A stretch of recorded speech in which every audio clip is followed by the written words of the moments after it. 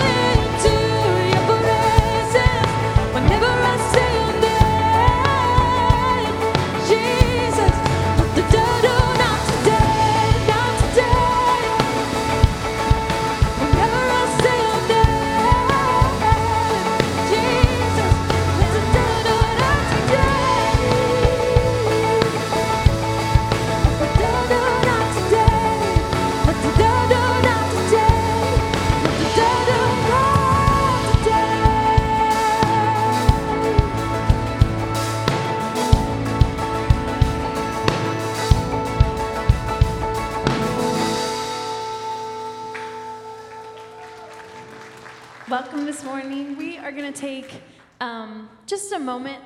During worship we sing, but we also just want to take a little time and pray for the things that are going on in your world today. There's some great news of great things that are going on, and there's things that are just weighing on our hearts. So we this morning want to just take all those things, gather them together, and lay them down at the cross and just give them to Jesus, because some of them are so overwhelming that we can't carry them throughout the week. And so let's pray. Heavenly Father, we thank you so much, God. Lord, I thank you that you are a God that is there in the great seasons, and you're a God that's there in the worst of seasons. So God, I pray that each and every person in this room, that they would lay down at your feet the things that are going on in their world, Father. God, the circumstances that they don't have control over. God, the things that they are just so overjoyed with, Jesus, that we would just celebrate those things with you, God, and mourn the things that need to be mourned with you, Jesus. God, I pray that today you would be present in each of our lives, that we would sense your presence in this place. And as we continue to worship, Jesus, I pray that we would sense you in this building, that each and every one of those things that we're laying down at your feet, God, that we can trust that you are in the midst of them, that you are outworking your will, God, and Father, that you have good for us, Jesus. We love you so much. We give you everything that we have. In Jesus' name, amen.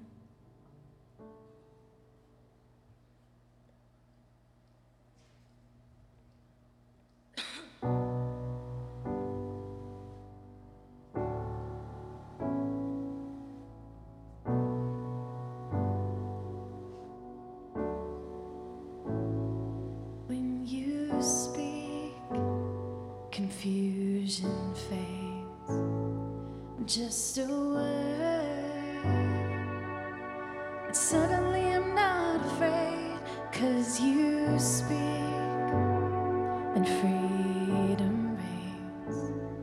There is hope in every single word you say. I don't wanna miss one word you speak, 'cause everything you say is alive to me. I don't wanna miss one word you speak.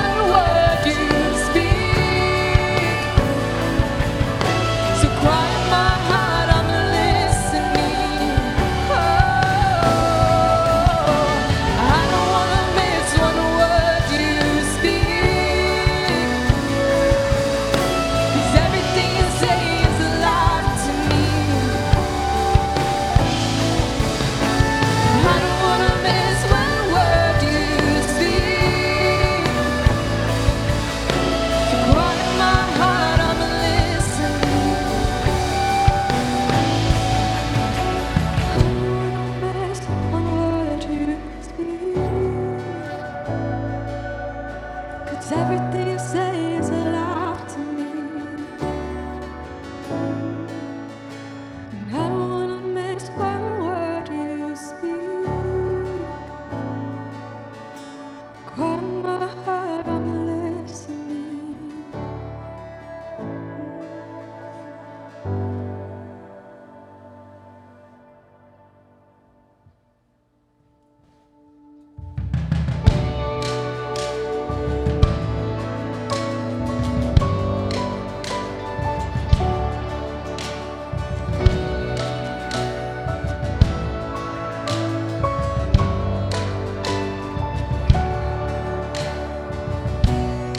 Before I spoke a word, you were singing over me. You have been so, so good to me. Before I took a breath, you breathed your life in me. You have been so, so kind to me. And all the overwhelming, never-ending, reckless love of God. Oh, it chases me down faster than the leaves at 99. And I couldn't help, and I don't deserve it. Still, you give yourself away. And all the overwhelming, never-ending, reckless love of God.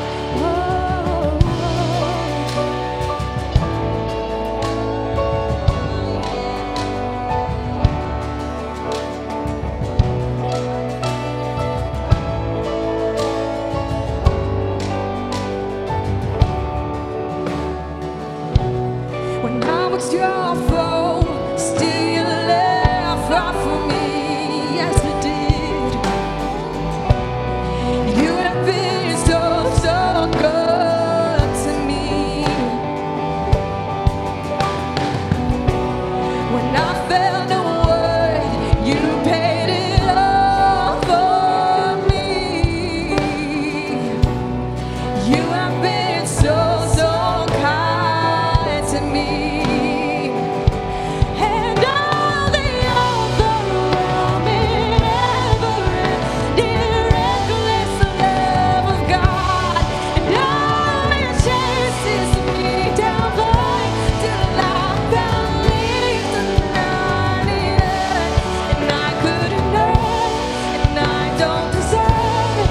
Still, you give yourself away. And all the overwhelming, never-ending, reckless love of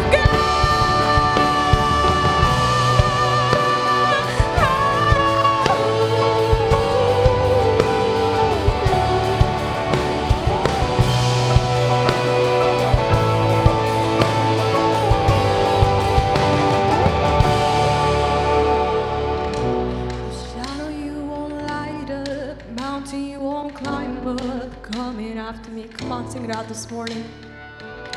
No wall you won't kick down, lie you won't tear down, coming after me. Whoa. There's no shadow you won't light up, mountain you won't climb up, coming after me. There's no wall you won't kick down, lie you won't tear down, coming after me. Oh, oh.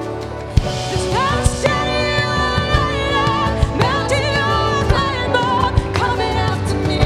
Oh, there's no wall you won't kick down, lie you won't tear down, coming after me.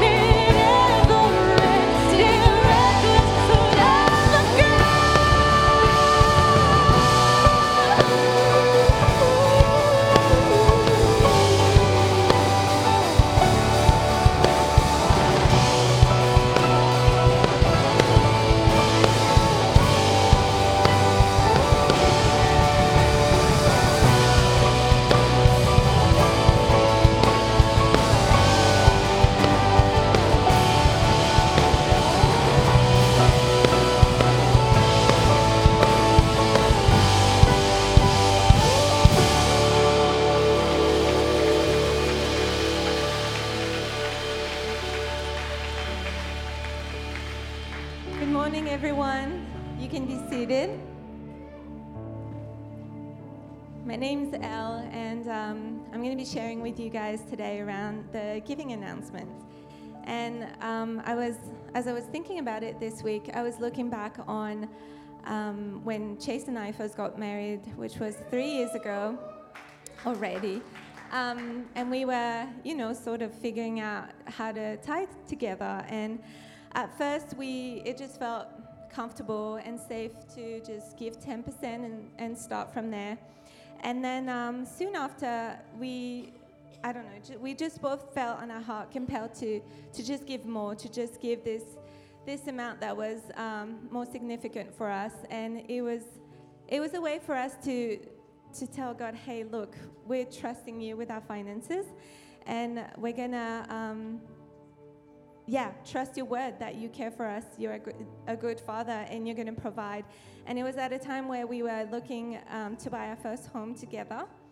And that proved to be a longer journey than we expected, because we lived in a trailer we're still living in a trailer actually, for 2.5 years. And we found a house 6 months ago that we were able to buy. And I can say it was purely because of God's goodness, because I'm telling you, when we were looking, I'm French, so I come from France, where the market out there's a ton of houses for sale and very affordable. And we came out here, and 3 years ago, there was like 3 houses for sale in the first year that was within our budget.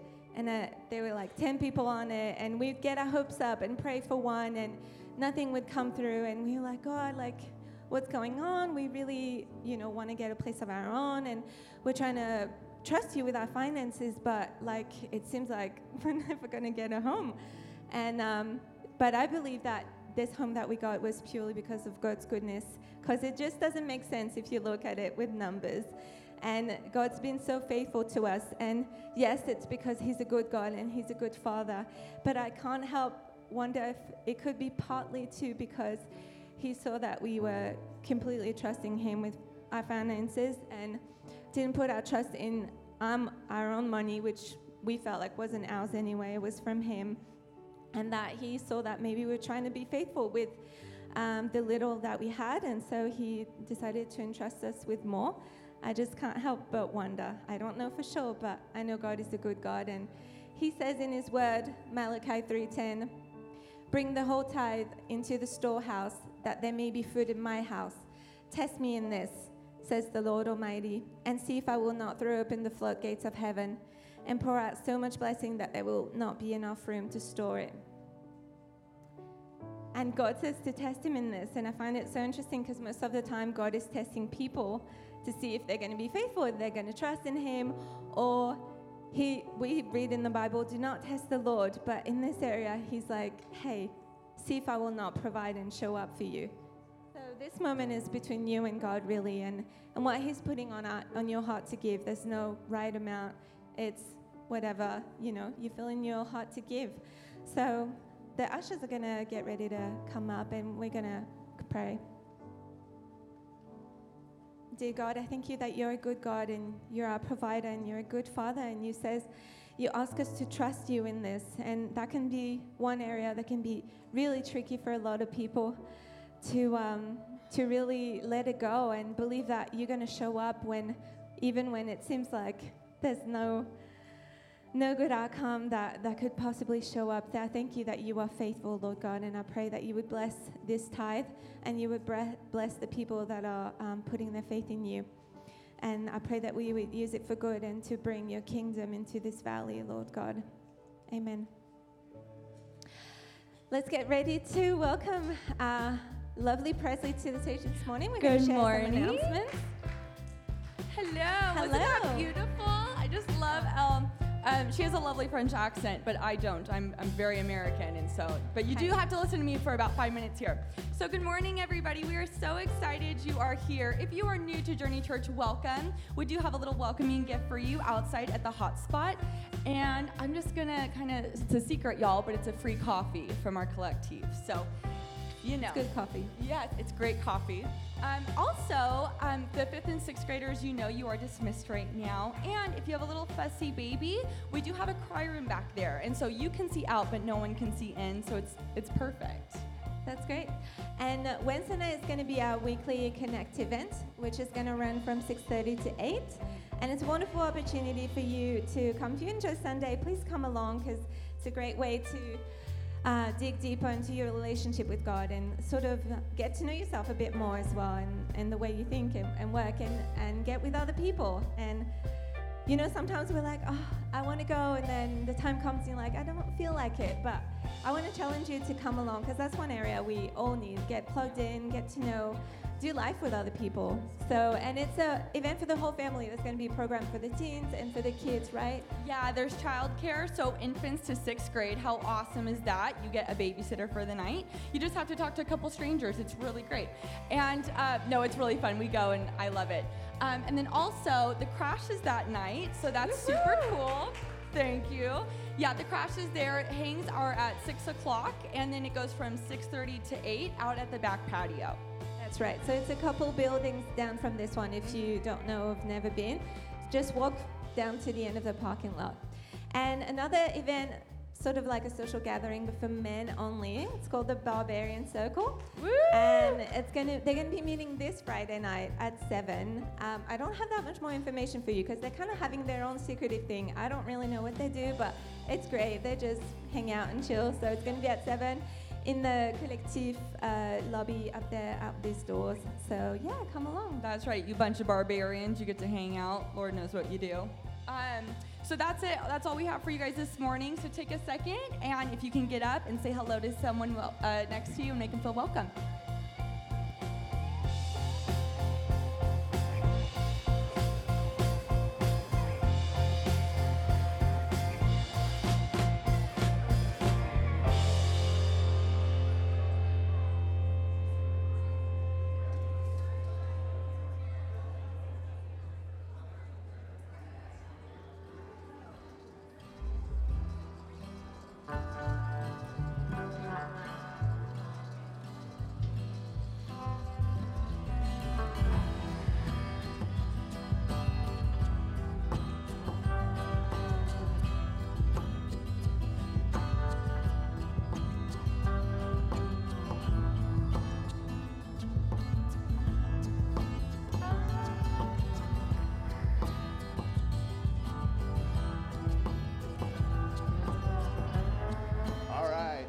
Well, guys, as you're seated this morning, we're heading into our final week in the series called The Way.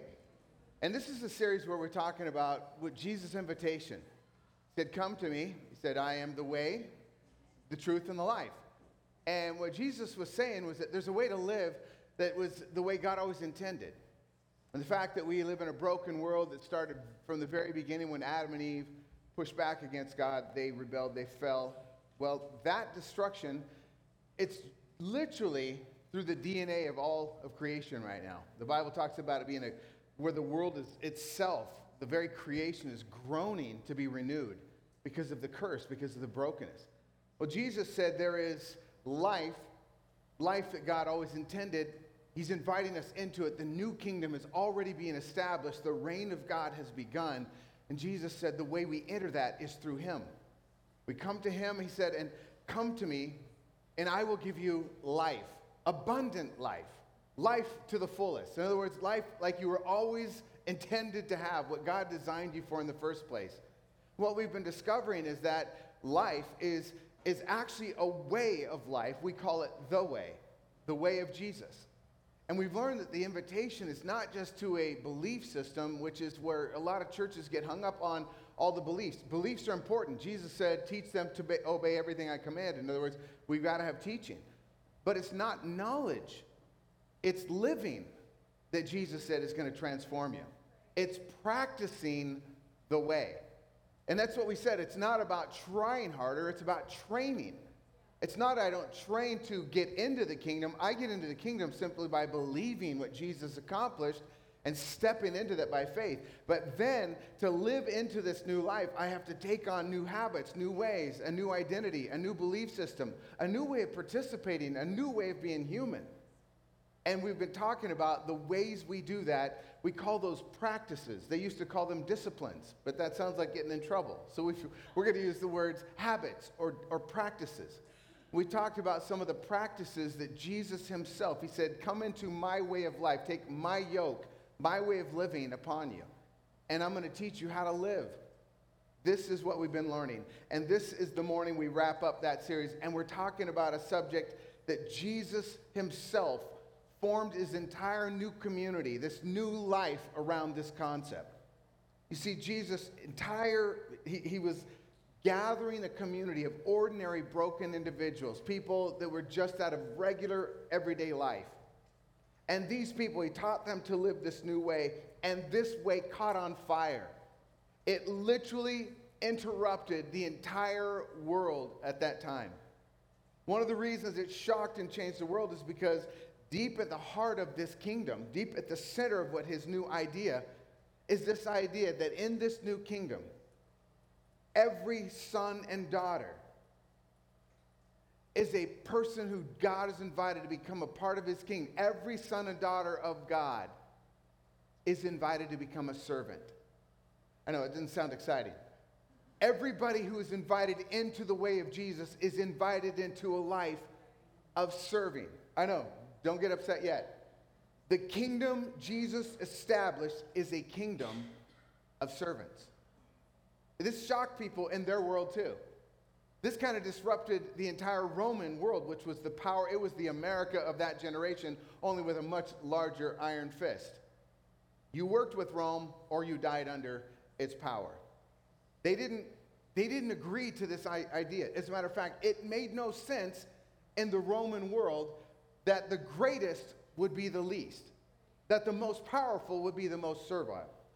You see, the kingdom of earth has always struggled with this idea of serving. It doesn't make sense. It's not how Rome built its empire. Rome built its empire by crushing the weak and those around it.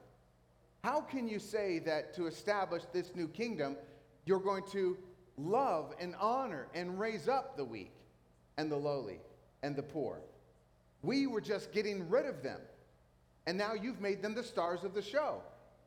It doesn't make sense. And so a lot of what Jesus did was to educate people about his new kingdom life and about this idea that it's built on serving.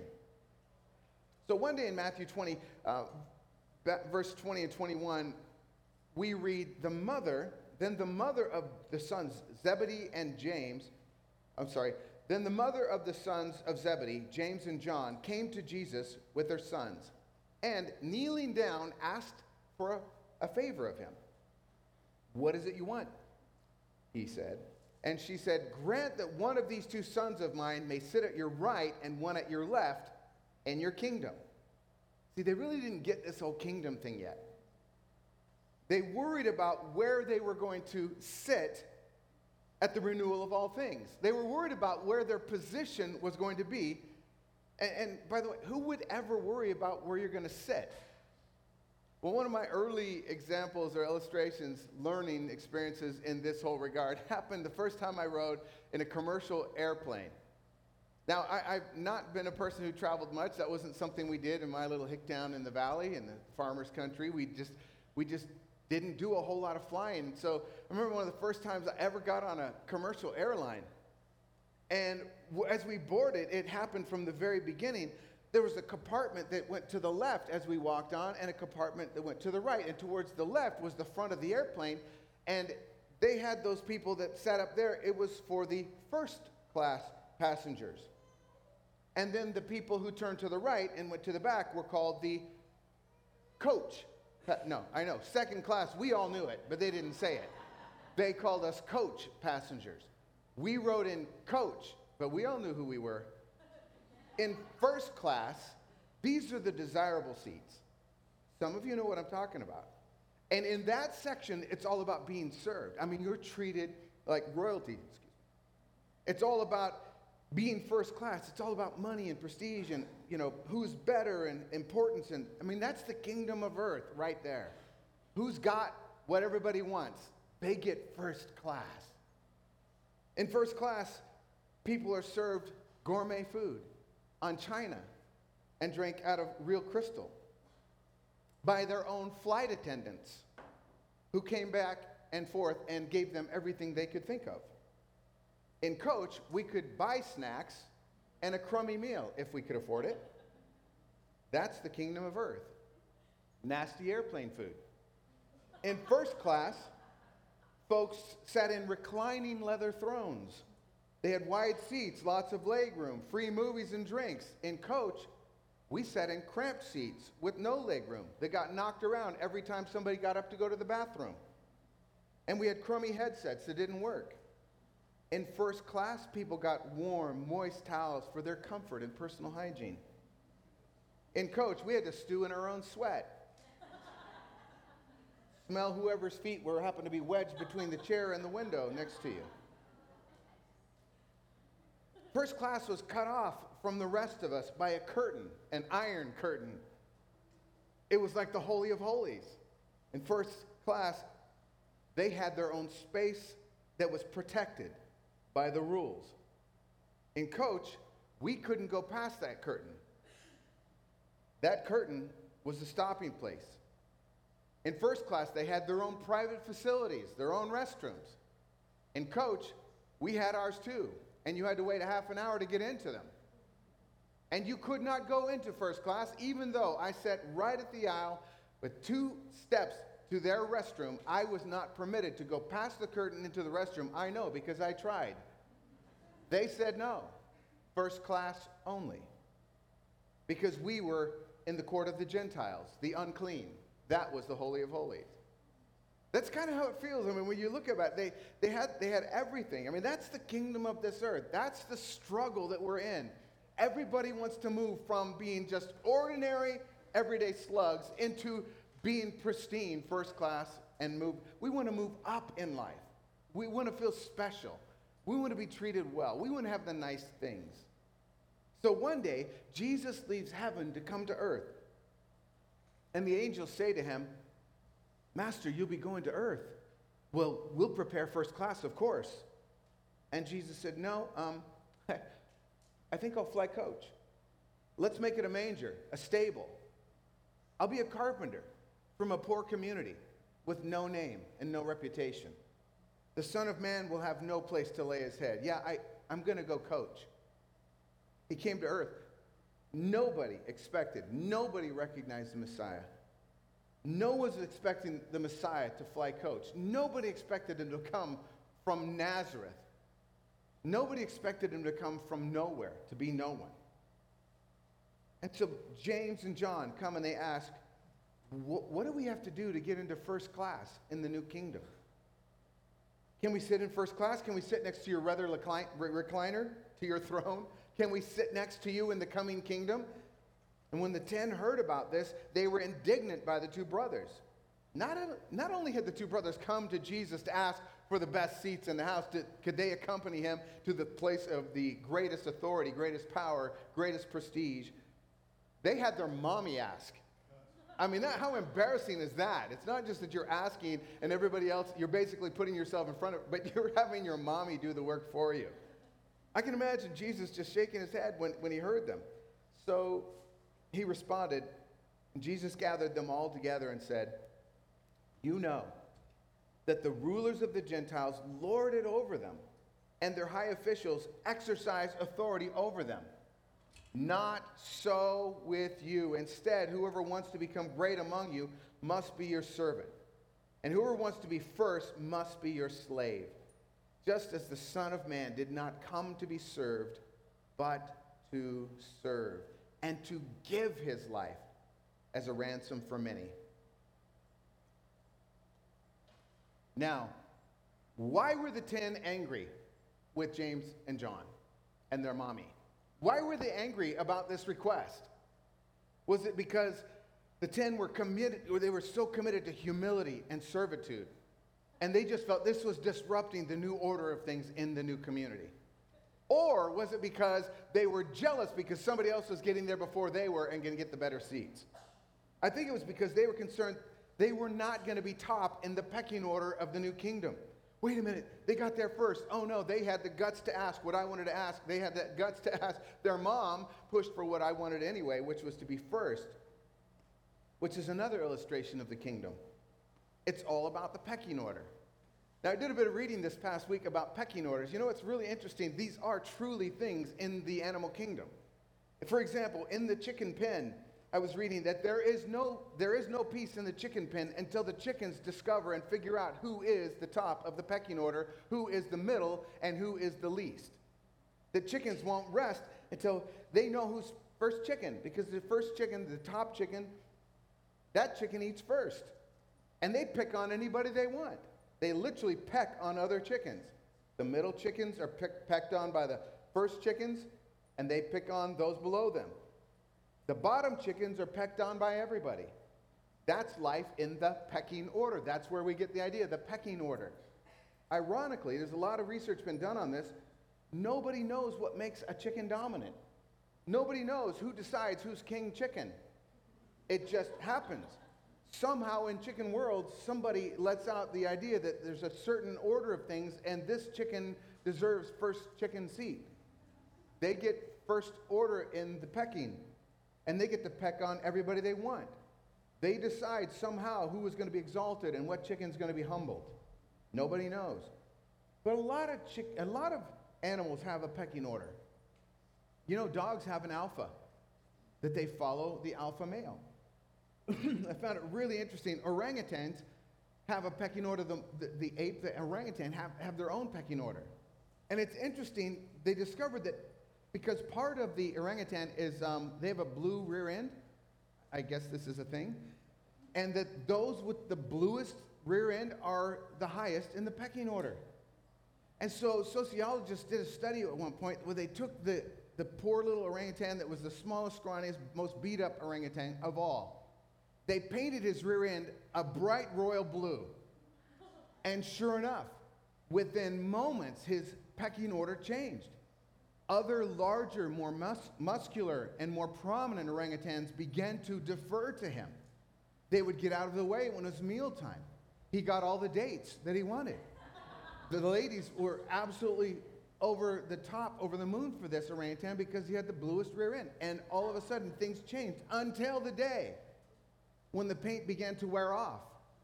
And as the paint wore off, little by little, he was pushed back down to the bottom of the orangutan community. And in the end, he ended up one neurotic orangutan. Pretty silly system, right? I mean, but don't we have our own blue rear ends? I mean, don't we have our own system? Don't we have our own pecking order? Haven't we discovered a way to say, you're better, you're not, you're the highest, you're the lowest? Haven't we, in our own world, established some system by which we value and judge and put people in a place in our society? The Romans certainly had. It was just everyday language. And this is interesting. Richard Foster, the author, writes this: how like chickens we are. There's always a pecking order in the kingdom on this earth. You can tell in subtle ways who gives way when two people are talking at the same time, whose jokes are laughed at, even when they aren't funny. You see this going on in offices. Who is allowed to ramble and pontificate in conversations and who isn't? Who has to say, I'm sorry, and who doesn't have to say, I'm sorry? In my day, he said, you would go to a high school cafeteria and you would find a table where the jocks and cheerleaders sat together, and no geek guy would ever go and sit there. Why not? There are no rules against it. It's the law of the pecking order. And I remember when we were in high school, and I remember being at the football guys' table. You know, I remember hanging around with my buddies. I knew that there were certain places. We had a senior court, and senior court was, of course, for seniors. And it wasn't named that by the administration. That was just the place we owned.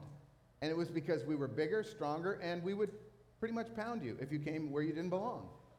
That was a world in which it just, and honestly, it wasn't exactly, but that's kind of the concept. The stronger we are, the bigger we are, the more powerful we are, the more we want others to know where they belong in our pecking order. The more beautiful we are, the more money we have, the higher our rank or position or title. We all esteem those people as a little better. We don't write books about the guy that works at the brake shop down the street. We don't want to know the story of the person who serves our groceries at Trader Joe's. We don't really concern ourselves with the lives of lesser people, because the greatest in the kingdom on earth are the masters with the power, the money, the beauty, the positions. And everybody knows how human beings can be crushed by this system. You're born with one little attribute out of place. Your eyes aren't quite as beautiful or well placed as somebody else's. Your hairline slides back a little prematurely. You have too much hair, too little hair. You have beautiful teeth or horrible teeth. You don't have any control over the shape and dimension of your body in the early days of your life. You are given what you're given, and yet we are prized by whether or not we were given a gift of beauty. And we walk around as if we earned it in some previous life by our character and our great, heart and life. Like for some reason, we are better human beings because we were given a body that just basically comes together a little differently than somebody else's. Or because we have a little more testosterone, a little stronger, a little bigger. Maybe we have a little less of this, a little more of that. We position, and it crushes people. This system where you find yourself presently right now in your life in a situation where the kingdom of this earth has reigned over you in such a way that you are trying hard. Some of you are scraping and clawing and fighting your way out of that little place of kind of, it's literally of nothingness, to find yourself to be something significant. That's why when you get the money, you buy that nice car. You know, people spend more money on their cars here than on some of their highest value items like their homes. I mean, people will spend more to buy a car while they rent a crummy little apartment. They'll because they want to be seen to be more than the less than they feel like. They want to be seen to wear nice things because that's one way they can crawl out of this pecking order system. And everybody knows how we can be crushed by the system of this world. The kingdom of this world crushes the spirit. And this is the way kingdoms on earth are. And Jesus says, you know that the rulers of the Gentiles lord it over them. You know how it is in your office. You know what it's like at your workplace. You know what it's like in your family. That's the kingdom of this earth. And then he goes on. And the high officials exercise authority over them. Verse 25. Of course, that's how it is, right? Then he goes on with these 4 words that absolutely frame everything in the kingdom. Not so with you. Not so with you. This isn't the way it is. Journey Church, not so with you. Follower of Jesus, not so with you. In your home, in your office, in your neighborhood, in your community, in your workspace, in your family, not so with you. Jesus is abolishing the pecking order as seen on earth. He's calling for the creation of an alternative culture, a subculture that's going to supplant and literally get underneath the roots of this old system and root it out completely, abolish it. It expresses and incarnates this new culture. It's called the kingdom of God. Up there is coming down here, and he's telling stories about what the kingdom of God is like. He uses illustrations to help us understand. And then we have to, in our 21st century, have to figure out how to retell them to this new 21st century audience so people will understand. So the kingdom of God is like an airplane where there is no first class and there is no second class or coach. Everybody's all together. Everybody's at the same table. Everybody is valued the same, whether you are rich or poor, powerful or have no power. So the kingdom of God, everybody eats together.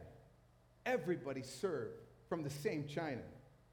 Everybody accesses the same restroom. Everybody given the same honor. It's like the kingdom of God is like Southwest Airlines, only with better food. And you think, better yet, the kingdom of God is where people who have money, folks, listen to this. This will blow your mind. I'm serious. Some of you, it's going to tilt your wig. When you think about the kingdom of God is where people who have money buy the most expensive tickets for the best seats and then give them to the person with no money.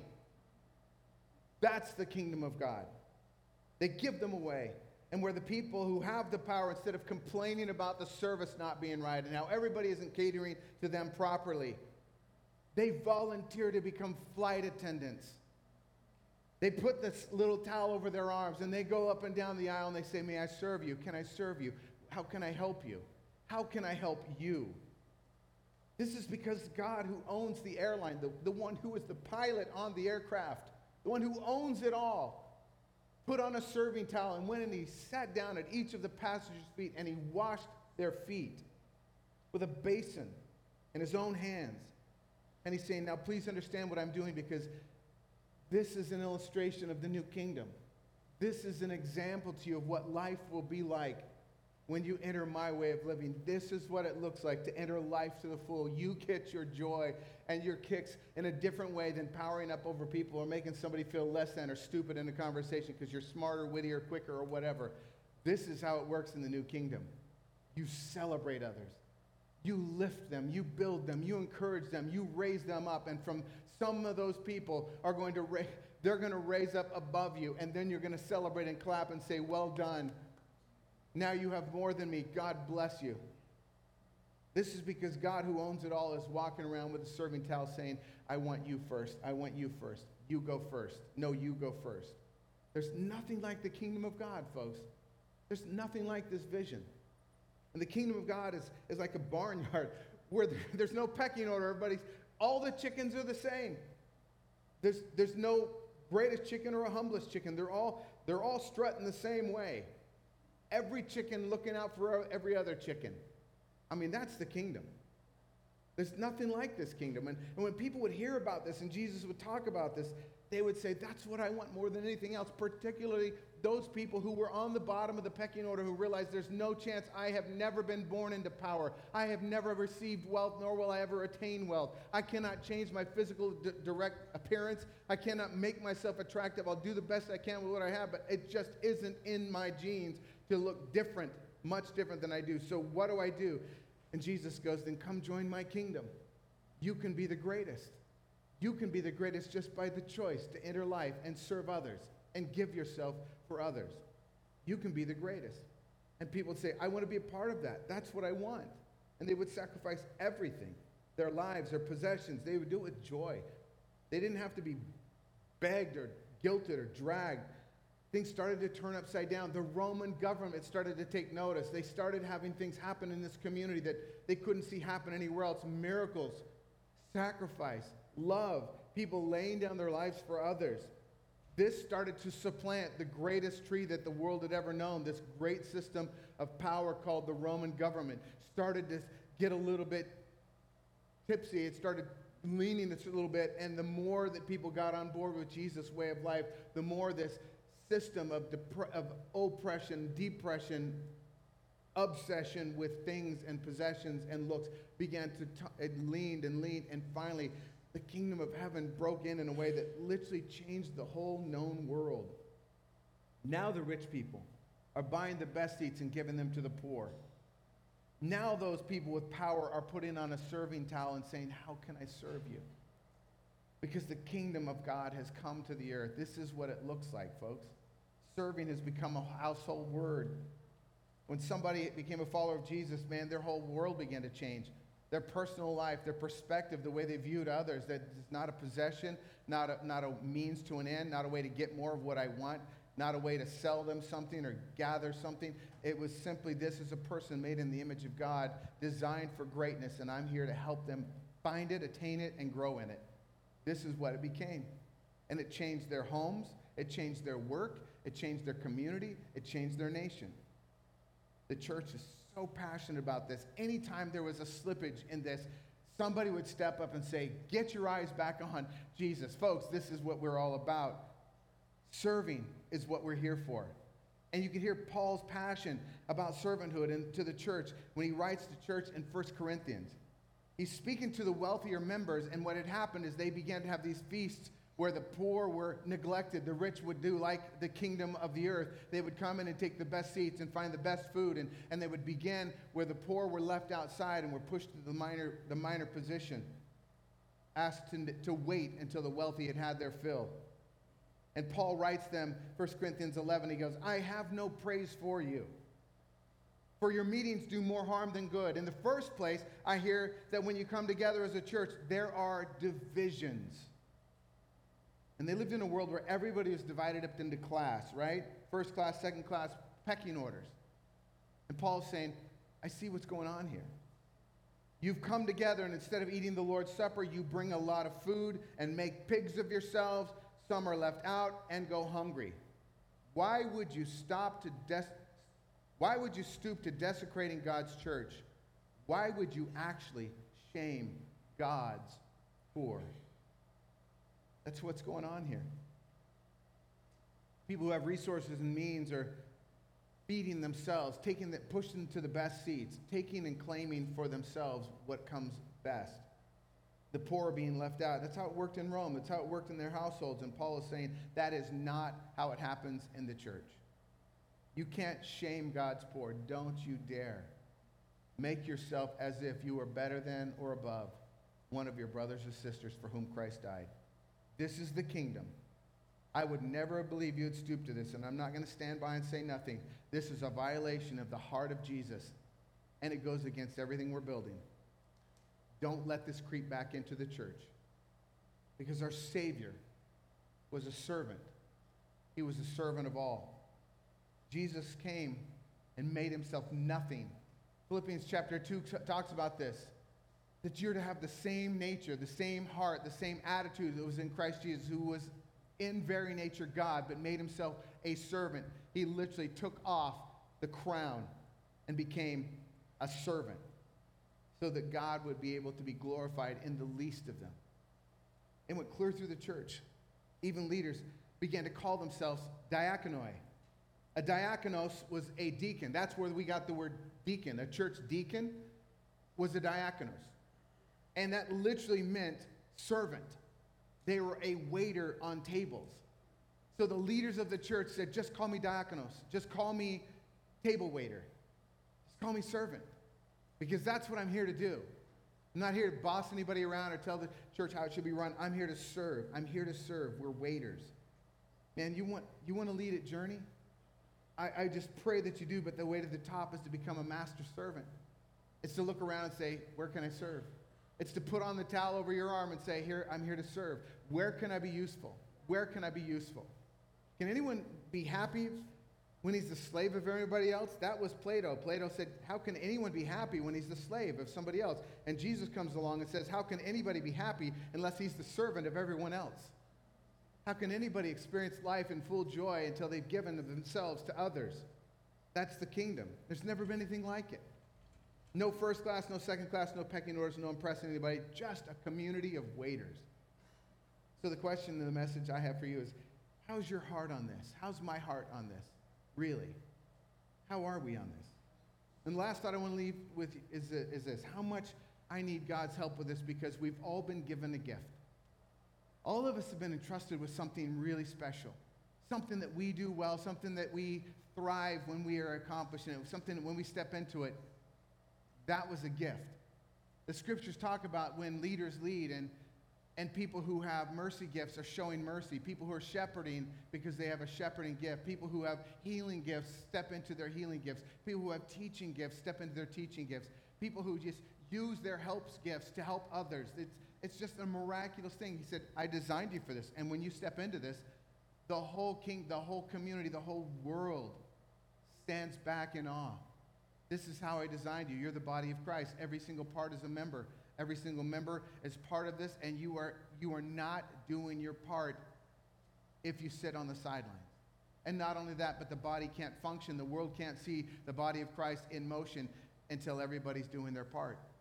That's just how it's made. It's how it's designed.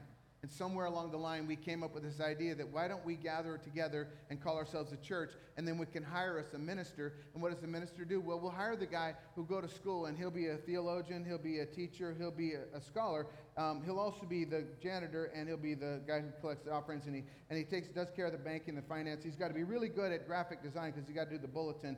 And don't forget, he's got to make sure that the church is clean and ready for Sundays. And after he's done with that, then we want to make sure that he's done something to make the coffee and the experience really tasty. And so we want to have donuts, and we want to have childcare, and we want to have. And so what we'll do is we'll hire 3 people to do all of that for 600 of us.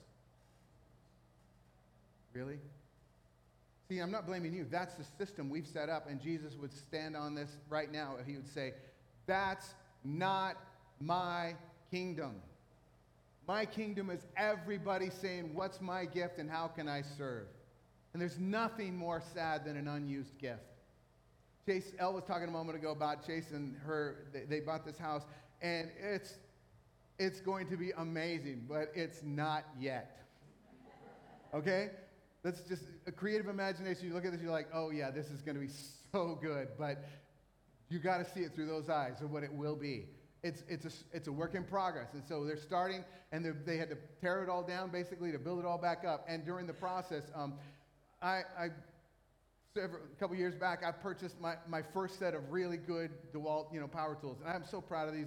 I take them, and they're used for all the church projects and whatever. But I remember one time they came down to work out in the cafe, and they were using them, and it's just a bag of like that set that comes with all the. And I bought the extra $150 high octane batteries for the extra length and all that.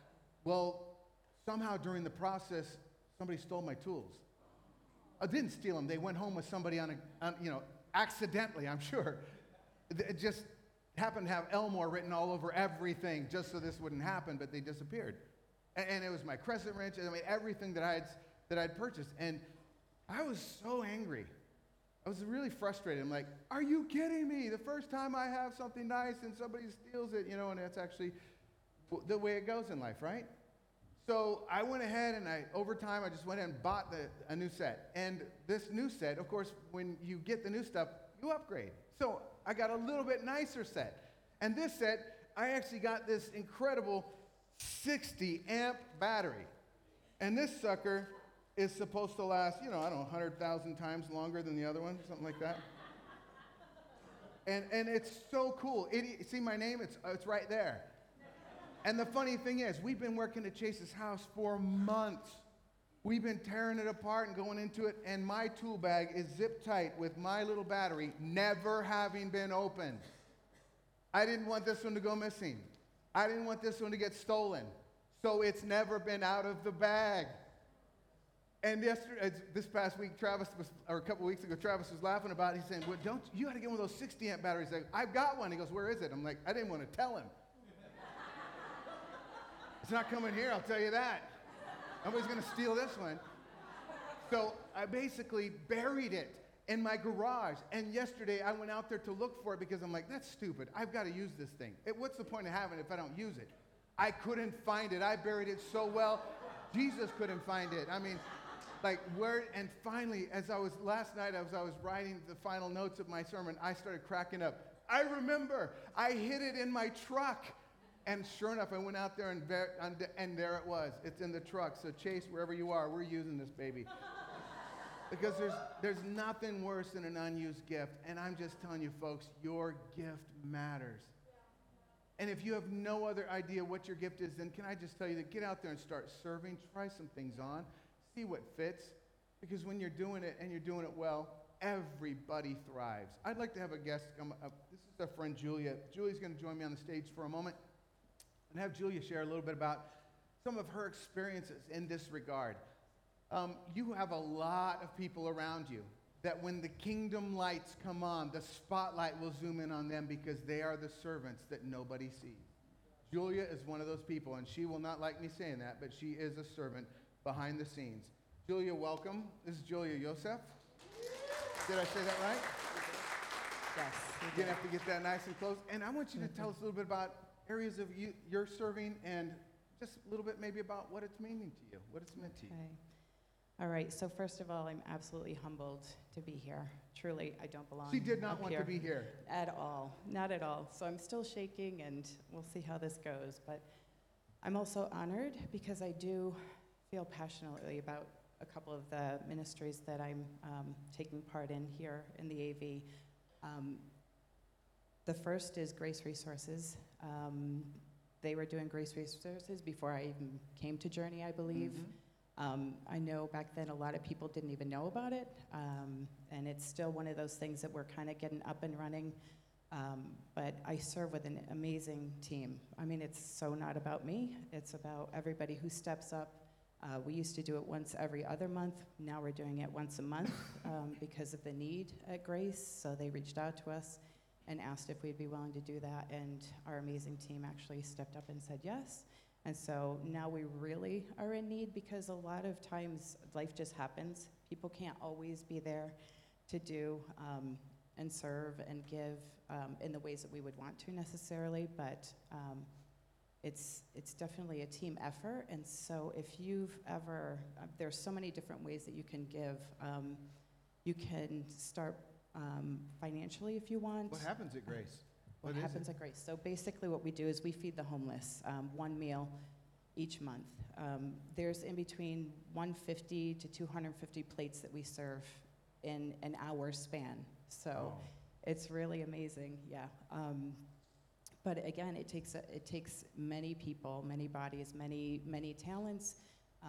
We can use financial help if people are willing to just add, onto their tithe for Serve the World, that sort of thing, have it earmarked for Grace Resources. There's, if you like to shop or whatever, everybody shops probably once a week or whatever, wants to pick up items for the meal that's gonna happen. It's usually at the end of each month, the fourth Wednesday, although that changes here and there, just based upon need. You can bring things here, drop it off here, I'll come and pick it up from your house. If you don't have the funds to, to buy things, I'm happy to pick them up for you if you'll just help out with cooking or something of that nature. We can use it all. And if you can't do any of that, but you can come and serve, again, it's from 5:30 to 6:30, typically fourth Wednesday of each month. And One hour a month, right? 1 roughly. hour. It's not a huge commitment, but it's so super important. Grace does a whole lot of other things too. They give out coats and clothing and diapers and formula, and they have classes, and they hold classes for people who are looking for jobs to try to help them get on their feet and stuff like that, computer classes. So there's a lot of other areas that we can all be serving in. Right now we're just sticking to meals for the time being. The other, and I just want to say a huge thank you to everybody who's helped out, because it's truly, it's a combined effort. The other would be, I'm at CareNet as well. I volunteer there. Right now it's twice a week. They are a crisis pregnancy center. They are a licensed medical clinic where women can come if they're experiencing an unplanned pregnancy. We minister to women, we minister to men who are, right there with them.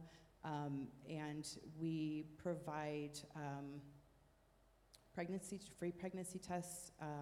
We provide counseling in terms of options. We talk about what abortion really looks like, because there's a lot of misinformation out there or no information. We talk about the option of adoption or parenting, and we also connect women with resources out in the community that can help them if they decide to parent or adopt, that sort of thing, or even if they, end up going on and choose abortion. There's Bible studies for women who have been through abortion, so they can actually, it's called Surrender the Secret.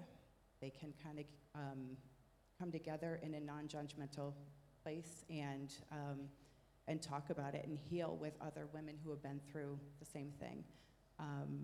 So they are in need of nurses. They're also in need of people who are willing to just come and be advocates, people who come and stuff envelopes for newsletters that they send out each month. It just runs the gamut. And at both places, children are welcome as well.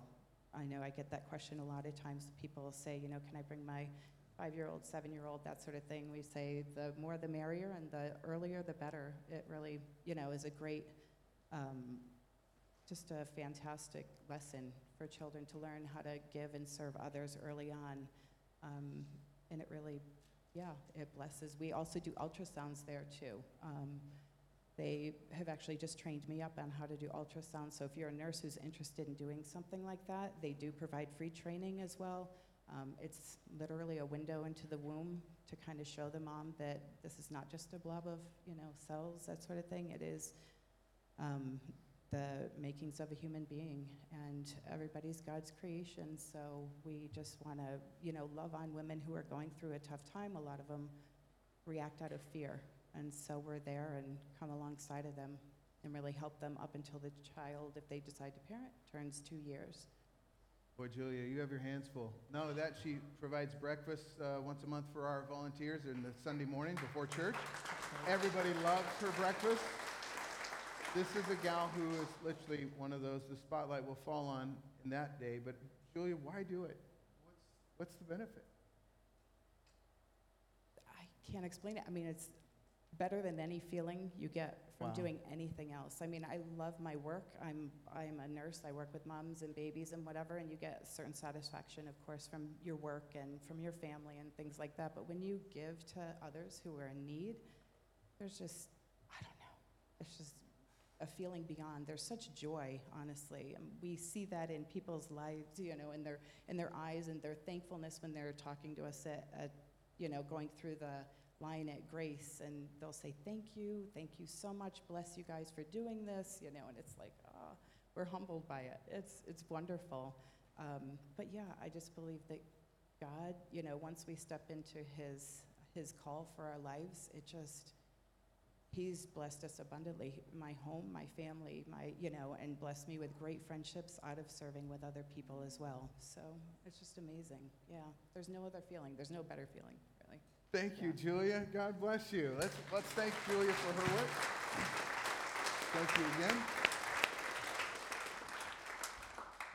At Journey, we break it down to 3 categories: campus serve, community serve, global serve, because we literally are called to reach our world. Everybody's part of the kingdom. They're also part of the body. If you're part of Jesus' family, you're invited into this incredible life. We put this on your chair today so you would know if you want to participate. If you're looking for a place to invest your life, if you're looking for your next step in engaging your gifts, if you're ready to step out of your comfort zone, this is your opportunity. We have all the different areas of ministry going on here. Some of them may fit you better than others. If you hate children, do youth. If you don't like youth, do life groups.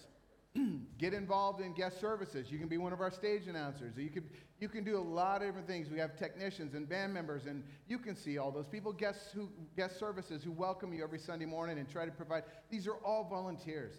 Again, there's only a couple people on the paid staff. Everybody else in this church is a volunteer. And a church only works when everybody's working. That's the only way. When anybody comes in and says, well, my needs aren't being met, it's like, you're right. Who's not meeting them? Where are the people who are supposed to be there for everyone? And obviously, it's not one person. It's all of us stepping in and becoming part of this incredible work of God in the world. And this is part of what the invitation is. If you're interested in discovering more information, again, this is not a commitment. This is saying, I'd like to know more about this area. Our kids' ministry has to have dozens of people every week just to make our Wednesdays happen, our Sundays happen. Our guest services have to have lots and lots of guests. They're welcome. The host team, our cafe chases over that. There are so many ways that you can get involved. And I just want to make this available to you. Again, this is not to guilt you. This is not to beat you up. This is an invitation. Jesus said, come to me, you who are already weary and heavy laden. I'm not going to give you more to beat you up or to make you. I'm going to give you the invitation to life. Take my way of living on you. How was his way of living? I didn't come to be served, but to serve and to give my life as a ransom for many. He's saying, come into my life, my way of living. Enter into the way, and you will find the truth and the life. That's what our invitation is. As the band comes right now, I want to pray over you. And again, this is not a guilt thing. You don't want to do it? You don't want to do it inside here? Find elsewhere to do these things. Serve, give. But I can tell you what, Our family will never be complete, and our body will never be fully running properly until everybody is doing something that gives back. Once a month, serving in kids is not going to cripple anybody who has children. You already know what it's like. Once a month, guest services. Once a month, doing something in the hotspot. Once a month is typically what it takes when everybody's doing something. I just dream of the day when we have people showing up and saying, I can't find anywhere to serve. Everybody wants to serve. What's the deal around here? I've never seen a church like this. How come everybody wants to participate? Because everybody's caught the vision for the kingdom, that the new life that Jesus offered is a kingdom of servants. Let's pray. God, as we close, I'm so grateful. My life has changed because of a handful of people. Starting with Miss Chandley when I was just a little kid, 5 years old, in the nursery, always bringing me Tootsie Rolls. And to Miss Sires, who led the children's ministry and was willing to step up and show herself a servant. Even though she was busy with her own family and life, she served us. I think of the people like Mike Peavyhouse and those in my junior high years who just stepped in and made themselves available to these ornery, frustrating junior hires in my group. Into high school with all the people who volunteered, Brenda Rushing, who took me to youth group, and David Strickland, who taught me what it meant to be a friend. I just thank you, Lord God, for so many of those who were just there for me. And I just am so grateful, Lord God, that you've given me the opportunity to be a part of that. And I just pray that our church family would begin to see their lives are meant for more. And it's not about finding and clawing and frustrating, until they get their way to first class, but it's actually joining into the great serving revolution that's changing our world. And I pray, Lord God, you would speak to us in our area of need, in our area of gifting, and invite us to use our gift and not waste it. I pray, Lord God, you would guide us as we each just kind of wrestle down what it is you would have us do next. And again, Lord God, let the whispers of Jesus echo in our hearts, that we are loved and treasured and valued, and that the Son of God who came to this earth gave himself so that all could know life and life to the full. So all who would believe, all who would receive, could then become children of God. Perhaps that's the greatest thing we could do today, is just step into that relationship and become one of your kids. I pray if anybody's here wrestling with that, Lord God, you would draw them.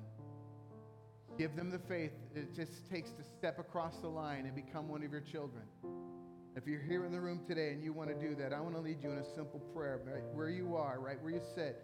If you've never stepped into this life and you wish to today, between you and God, a simple prayer where you say, God, I open my heart to you.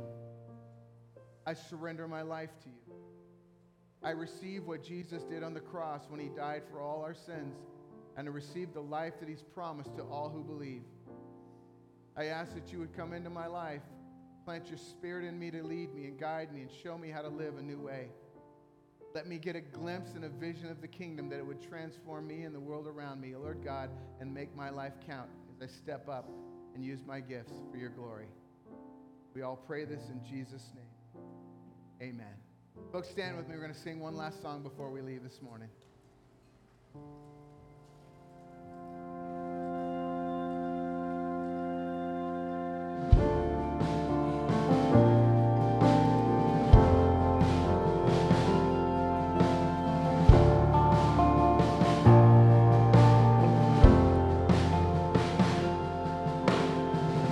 There's a grace when the heart is under fire. Another way when the walls are closing in. And when I look at the space between where I used to be and this reckoning, I know I will never be alone.